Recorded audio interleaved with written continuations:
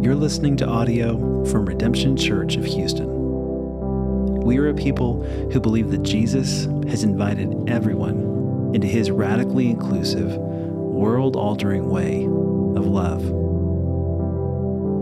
That means that when we gather on Sunday mornings at 10 a.m. or in homes throughout the week, you are welcome here. Regardless of your social status, gender, race, sexual orientation, or politics, we want you to fully and actually join, grow, worship, and serve with us. Whoever you are, whatever you've done, Jesus invites you into his radical love just the way you are. And so do we.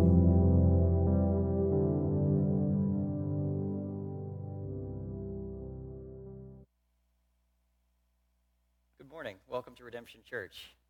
Y'all can awkwardly make your way out. You're like, oh, when do I get off the stage now? There's death everywhere.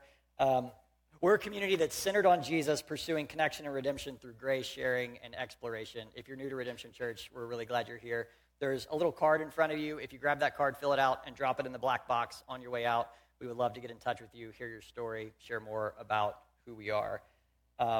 But this morning, what I want us to do is continue our series on, we're calling it After Death. And it's a series that is answering this big question of, wait, what happens after we die? Like, what is it that Jesus is really inviting us to here and now? Like, that matters and that's important. But we also, like, as human beings, wrestle with this question of what happens after this life.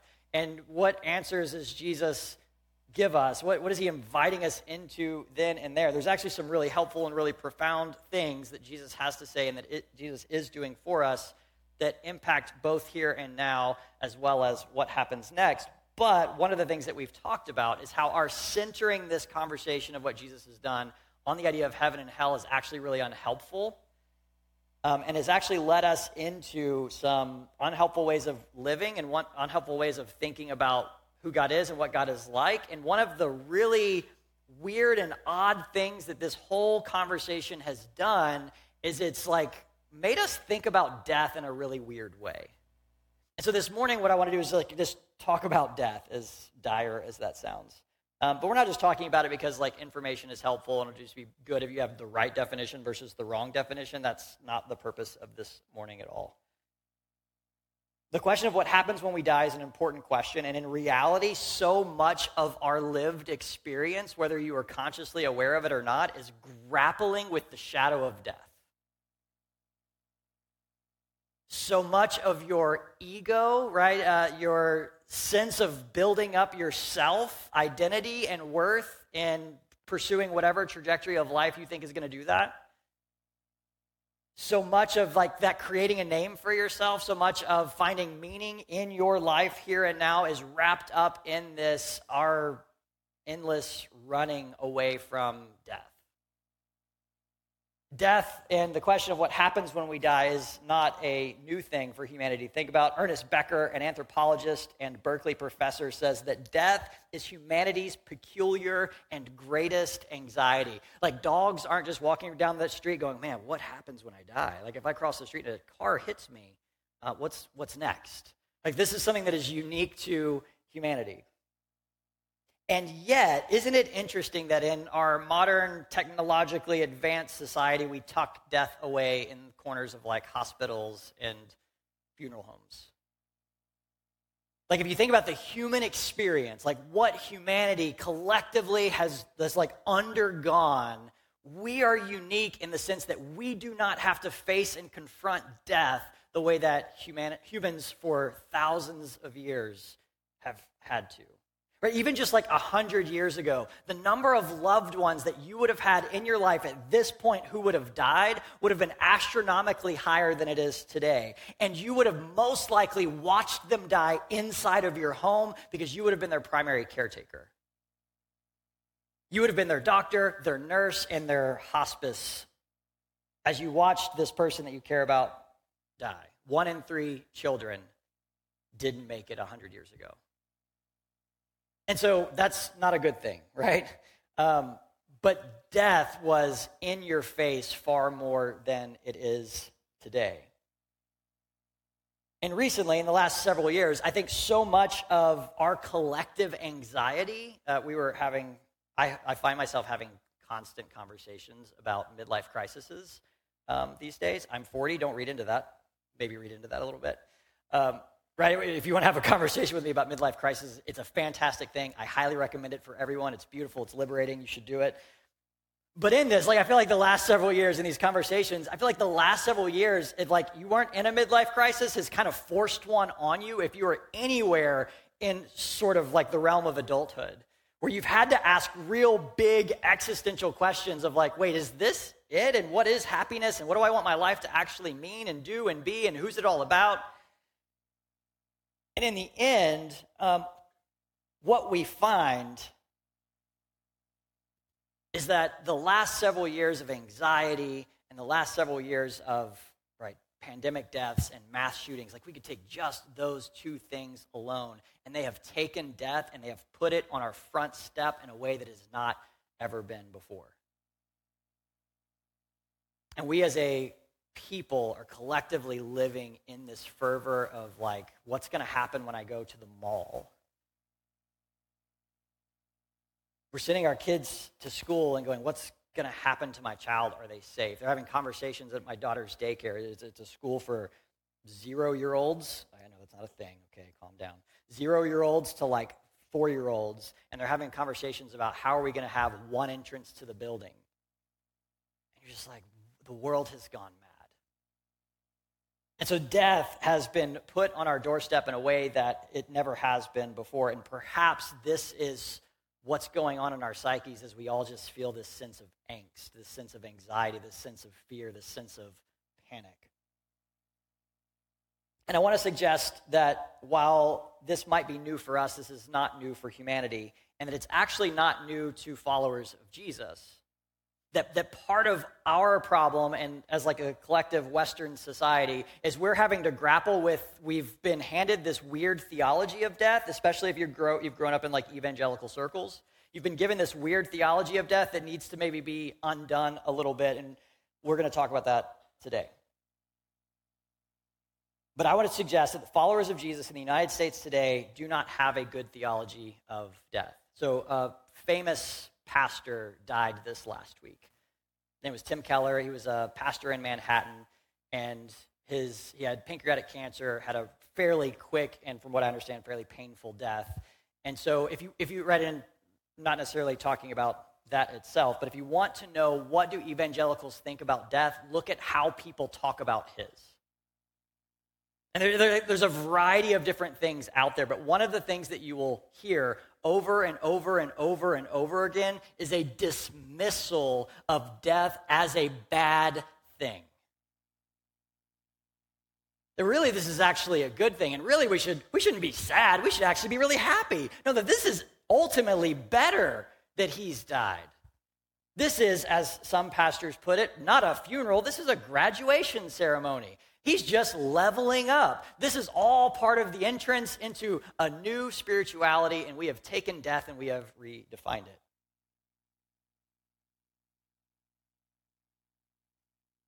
And our redefinition of death has tried to make death something good, has tried to make death something mundane, has tried to make death something that doesn't really actually matter all that much. N.T. Wright, a famous New Testament scholar who wrote a fantastic book on life after death. I strongly recommend it, so much so that I have extra copies in my office. If you want one, I will give it to you for free. It is that good, that important. I'm begging to give them away. But he says this: we can only wonder at the extraordinary denial that is going on when this is done, talking about our redefinition of death. It amounts to a resolute refusal to tell the truth about the real and savage break, the horrible denial of the goodness of life that every single death involves. And this redefinition, he goes on, denies the central New Testament belief that at the last, death will not be redefined, but defeated. And that is a very different thing than saying what Jesus has done is really what Jesus has done is he's taken this really bad thing and he's been like, man, there's this really bad thing and I can't really do much about it. But don't worry, when that bad thing happens to you, we'll do something good afterwards. Is that really all that Jesus is offering us? So I want to do a thought exercise because maybe this is a terrible idea. I tried this on Christine, and she was like, oh, this is great because Christine loves togetherness. So Christine's our children's pastor. She is currently in, I don't know where they're at, some camp somewhere with our families. If it's quieter around here, that's because like half of our kids are gone. I got photos of her like shooting lasers at kids, and she was having way too much fun. It was terrifying. But anyway, she loves togetherness. She is all about togetherness. Christine was like, hey, we should do a family retreat. I'm like, Christine, that's a terrible idea. Why would you want to like go away with people for a long period of time? What are you thinking? No one's going to want to do this. And everyone's like, this is fantastic. I'm like, Christine, I'm so wrong. Anyways, so I did this on her, and it was like this thought experiment. I want to do it on you. We'll see how it goes. If it goes wrong, we'll blame Christine together, okay? So what do you believe about what happens when you die, right? Let's just go with, like you can do this with your own personal beliefs, but you could also just do this with the stereotypical, hey, if you believe in Jesus, you'll go to heaven when you die. Let's do this together. Are you ready? Okay, so when you die, where does your body go? Do not overthink this, okay? This is not Philosophy 101. This is just real simple. Yeah, where does your body go when you die? In the ground, they confidently shouted. I like this. This is good. Okay, so when you die, your body goes in the ground. The traditional Christian understanding of, hey, believe in Jesus, and when you die, you go to where? Heaven. Okay, so you die. You believe in Jesus, you die, your body goes in the ground, you go up to heaven. In heaven, in the presence of Jesus, here's my question. Are you dead? Thank you, Zach McCoy, founding pastor of Redemption Church. Co-seminary student.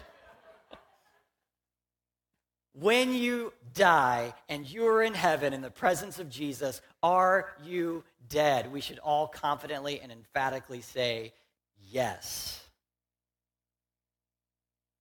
Wait, so if Jesus has defeated death, why am I still dead when I die and go to heaven?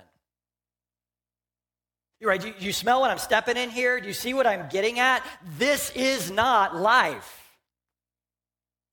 Jesus is offering us and inviting us into something very, very, very different. We're going to talk about what that is exactly next week. But part of our misunderstanding of this whole idea of what Jesus has done for us is our misunderstanding of death itself. And so thank you that was great participation, by the way. You all get 1 million meaningless bonus points in heaven. Congratulations. So what we have done is we have sneakily and subversively made death life.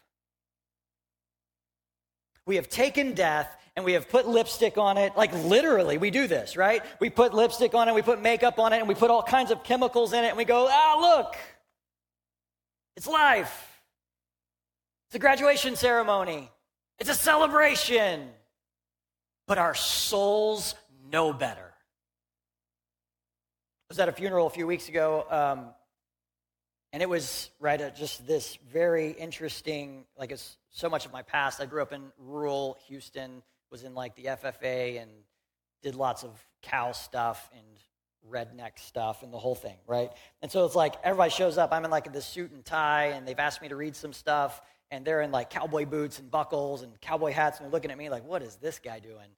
And they're having this conversation about this individual who had a long bout with lung cancer and had passed away, but it was a painful and long death. And they were very emphatic that, hey, we are not allowed to cry.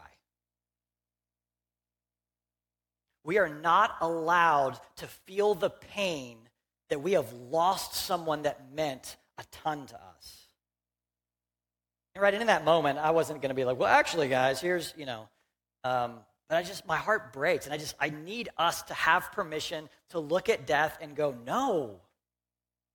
no.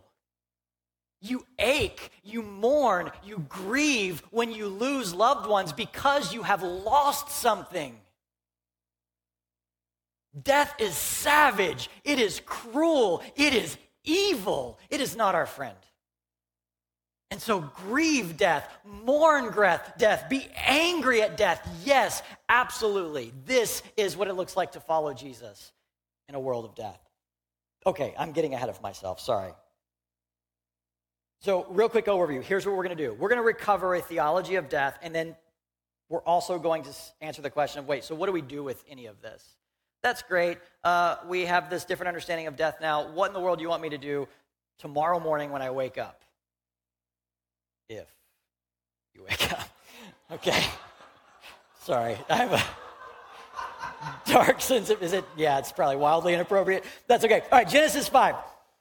So, right, Genesis 5, we're not going to read through the whole thing again. I think you got the picture. Some people with some complicated names lived like a really long time, which we have some questions, but then they all die, except for this one guy who didn't. I don't know.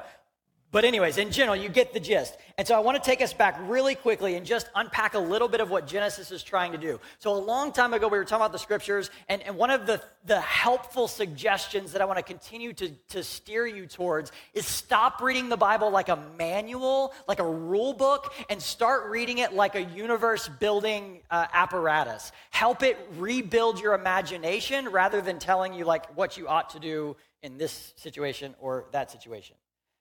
So with this, what is it? How is this text trying to shape our imagination?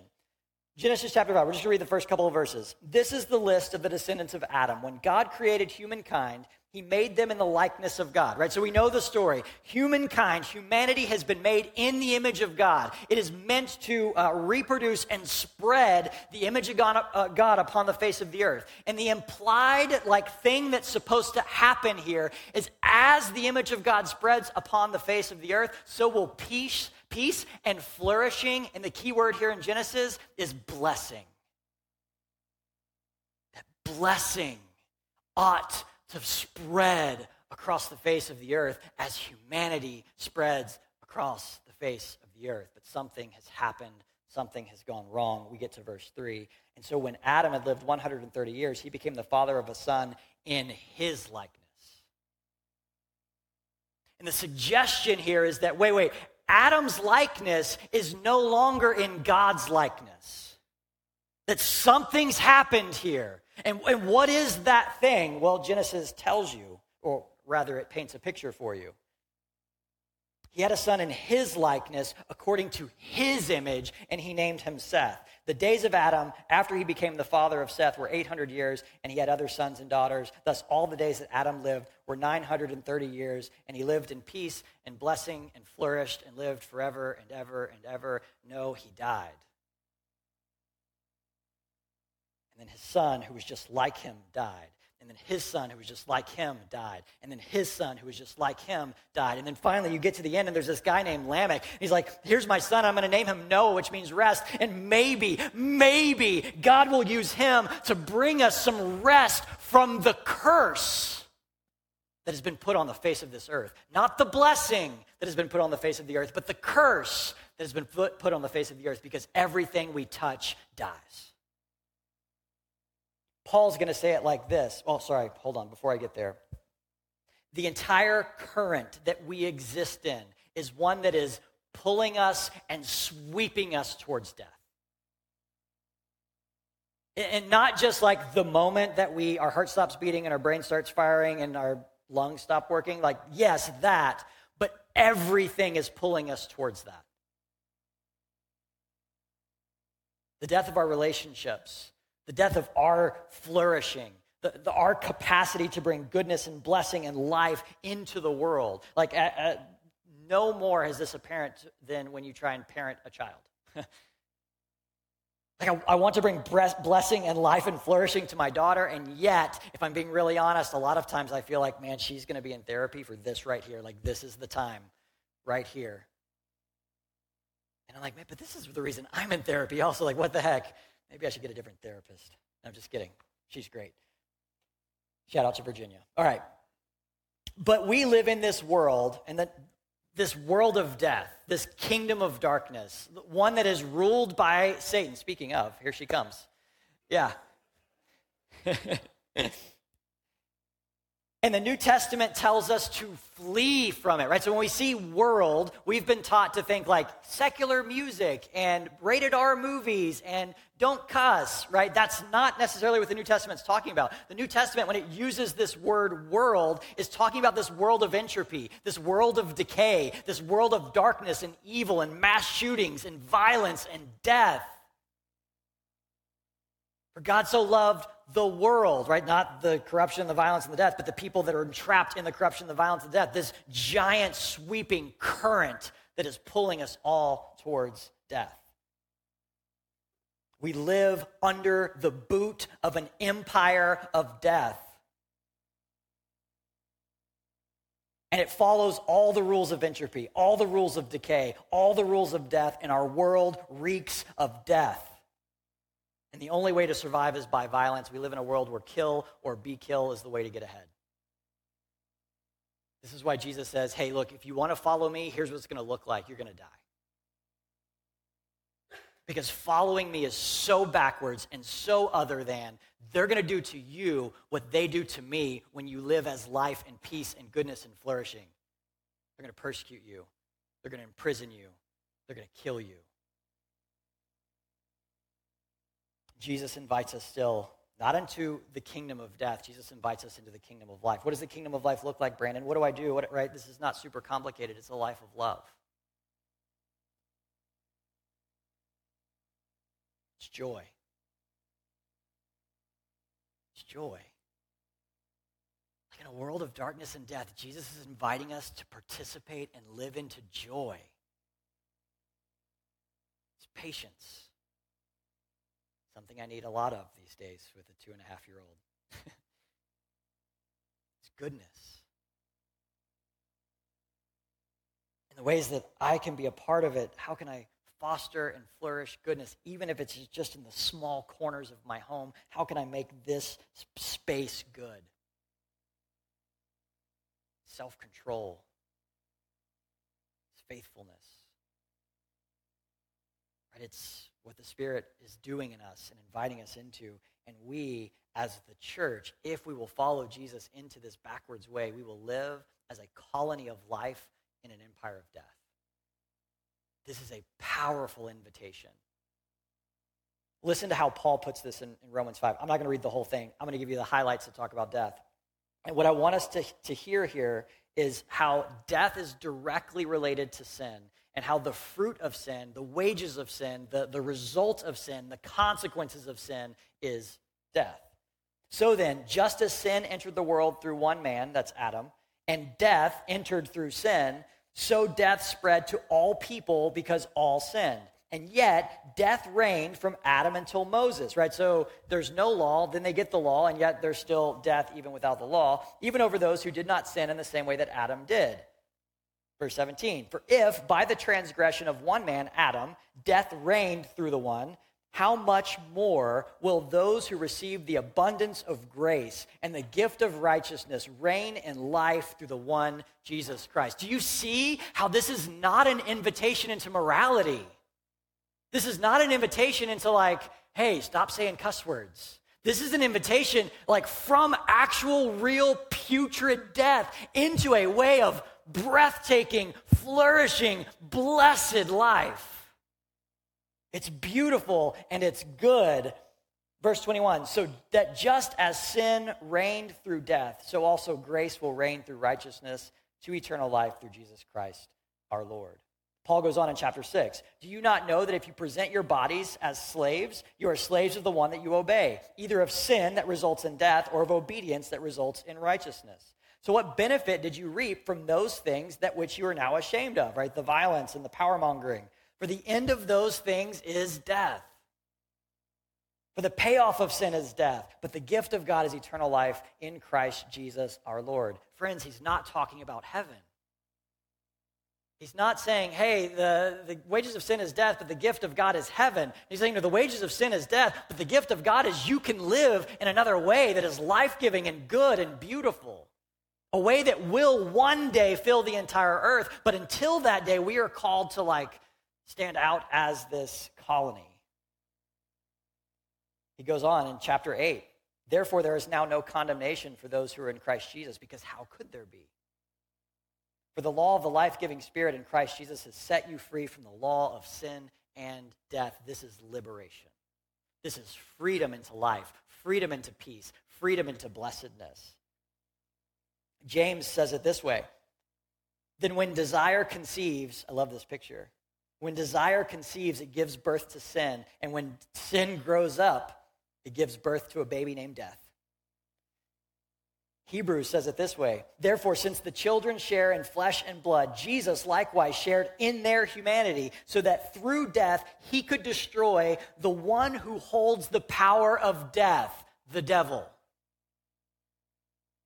Right, so it's like, my point here is like, nowhere in the New Testament are you going to see death described as like, no, but it's actually good. Like death is a positive thing. Final one here, 1 Corinthians chapter 15, verse 25. For he must reign, talking about Jesus, Jesus must reign until he has put all his enemies under his feet. And the last enemy to be eliminated is death. Death is an enemy of Jesus. And death is an enemy of Jesus because he loves you. And death destroys the thing that Jesus loves. So we can, I hope, right through that quick traverse through the scriptures, safely conclude death is not our friend. Death is not life. And the ever-present token of the kingdom of darkness, the icon of the devil, the reality that confronts us day after day, reminds us and tells us that one, we need saving, and two, that we cannot save ourselves. There's nothing we can do about our death. We can push it off for a little while. Like I was literally, as I'm writing the sermon, I'm like, man, I need to go work out.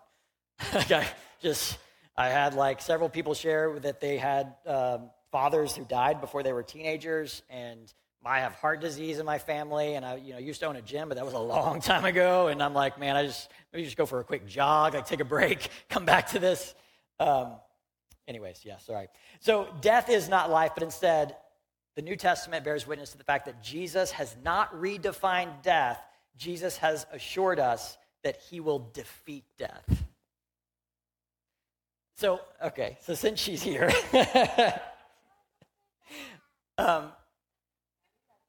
Daddy loves you very much, yeah. I know, bye-bye. So much of this is why we named our daughter Zoe. So Zoe, it means life. We struggled with infertility for almost a decade. We finally got pregnant. We lost a baby in that pregnancy, and we just were pretty convinced, like, hey, we're never going to be able to have a kid. And we finally got pregnant with Zoe, and we're like, what are we going to name her? And Gabby was like Piper, and because of my own evangelical baggage, I'm like, nope, can't do Piper, can't do that one. If you know, you know. Like, well, we want it to mean something, and we settled on Zoe, which means life. And her middle name is Day, which is our reminder of light. And that Jesus is the giver of goodness and life and light. He is not the author of death. He is not the author of sin. He is really good. And I know a number of you have struggled with the church and some of what the church has done to you and taught you and said to you. Can I just assure you, my friends, like whoever you are, whatever you're wrestling with, don't confuse the people of Jesus with Jesus. I know that's hard and I know that's messy, but I will let you down. My job is not to be Jesus. My job is to point you to Jesus because I need him as much as you do. And so don't throw Jesus out with the messy people of God. We've gotten off the rails. Thank you, Zoe. I blame you. So why in the world, okay, checking my time. Okay, we're okay. You're like, are we? Are we okay?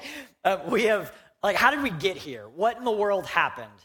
So what happened was we unhelpfully separated the material world and the spiritual world, right? And this will be sort of familiar with y'all.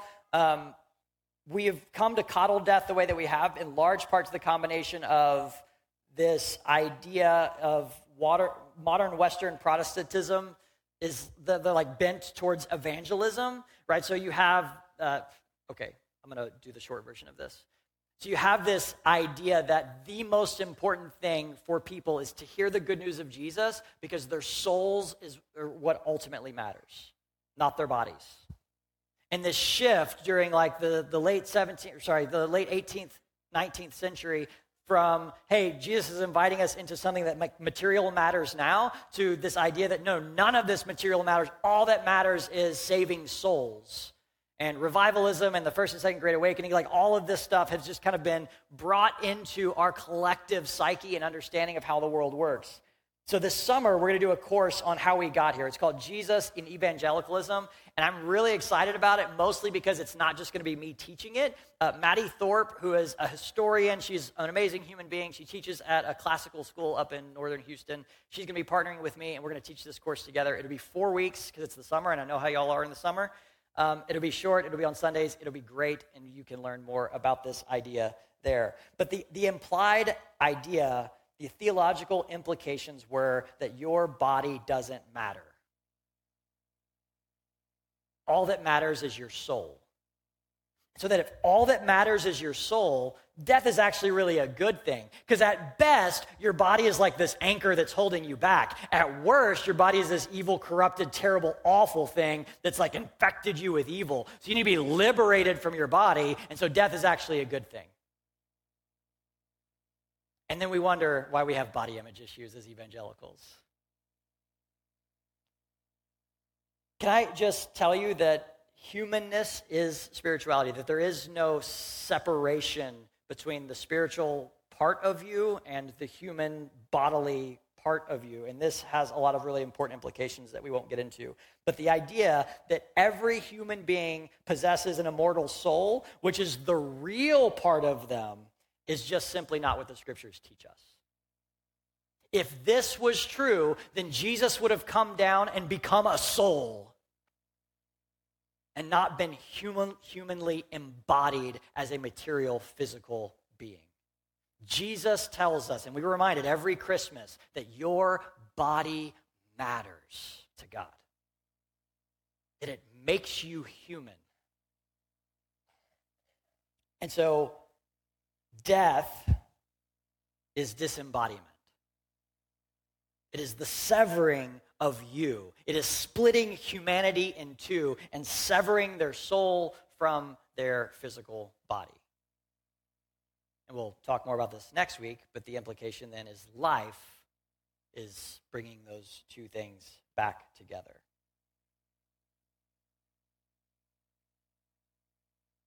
So a couple of weeks ago, I got to go to this pastor's retreat, and we had a room full of pastors who were talking about just being a pastor and what that was like. And the first thing, they had a spiritual director there, and the first thing that they did is they made us all sit in silence for 5 minutes and just simply said, you're going to sit there, right? They didn't have this tone.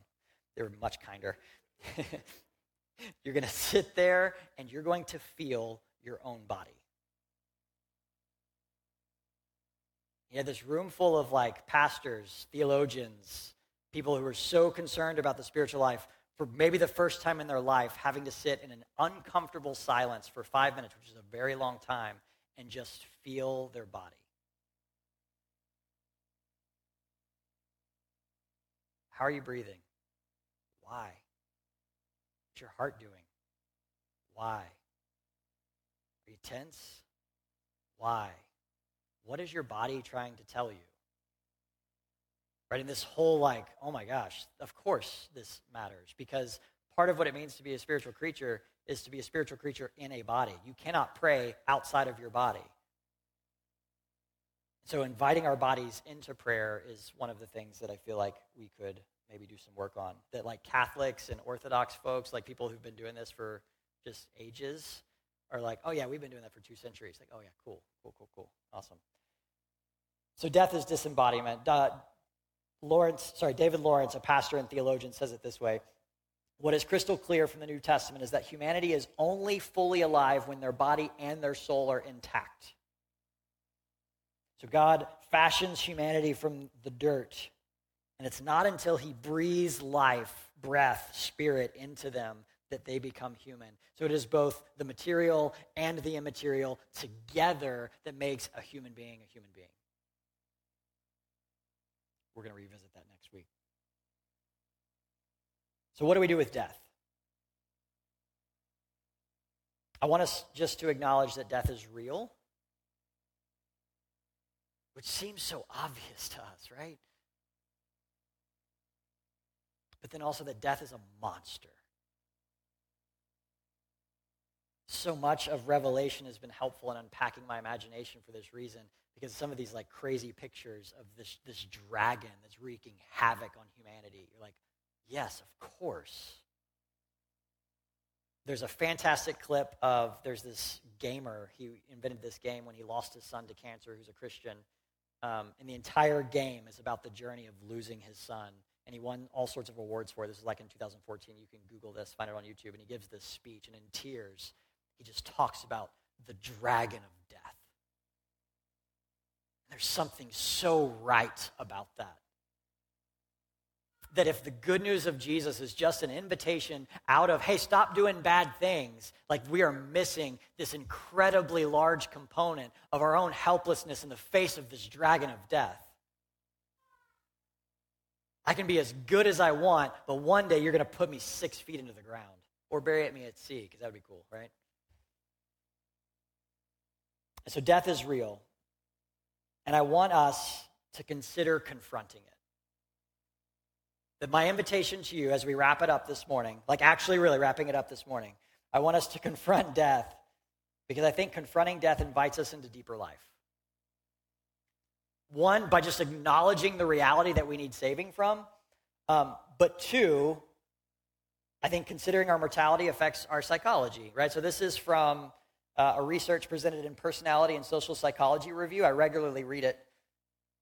Thank you. There's a few that know me. They're like, wow, that's the biggest load I've ever heard. No, I don't regularly read this at all, but I thought this was really interesting. And those of you that do read such things can tell me if this is actually legit or not. But they seem to suggest in their study, it's actual psychological research here, that people who have an awareness of their mortality, quote, enhance their physical health and prioritize growth-oriented goals. They live up to positive standards and beliefs, build supportive relationships, and encourage the development of peaceful, charitable communities. They foster open-minded and growth-oriented behaviors. The same study noted that merely passing a cemetery, like if you just like, on my daily walk to work, I pass by a grave, has the potential to make people act in more kind, more compassionate, more forgiving, more inclusive, more charitable, and humbler ways. They concluded that people with a regular reminder of their own mortality are 40% more likely to help someone in need. Acknowledging that we are decaying has a powerful effect on our willingness to be like Jesus. Our willingness to say we need him, and our willingness to say that we need one another. But there's also more. There's something that the ancient mothers and fathers of our faith understood. Christian monks, those who would forsake all of their possessions, would go and live in the crags and caves of these mountains that were also graves. And many of them who had forsaken their possessions, one of their sole possessions would be a skull. Isn't that great? It's that fantastic thing to own. What do you own? I don't have much. I have the clothes on my back and Fred's head over here. So morbid. But they believed in this idea of memento mori, which was this idea of remembering your own death. And it taught them to do several things. One, it reminded them, hey, one day you're going to die. But it also reminded them today, in this day, part of what it means to follow Jesus is to enter his way of life and forsake the empire's way of death, which is going to look and often feel a lot like death. Daily death to their ego. Whatever greatness you think you are, you're from dust. To the dust you'll return. So this week I want us to, if you can do this would be great. I want to have you sit and do this practice. Enter this thought experiment to sit down with a pen in your hand and a blank sheet of paper in front of you, and just imagine you've been given 6 months. You have 6 months. An asteroid's careening towards the earth. I don't know. You came back from the doctor, got bad news. You have 6 months. What changes? What's different? What do you let go of? What do you enter into? How does that help you get some clarity on some of these decisions that you're making, some of the stress that's in your life? And then consider, what does this say about the nature of the way that you are living your life? Right? No judgment, but just an honest assessment. And I want us to collectively right now in this moment together to sit in just a moment in the reality of death and also the reality that Christ has saved us from it.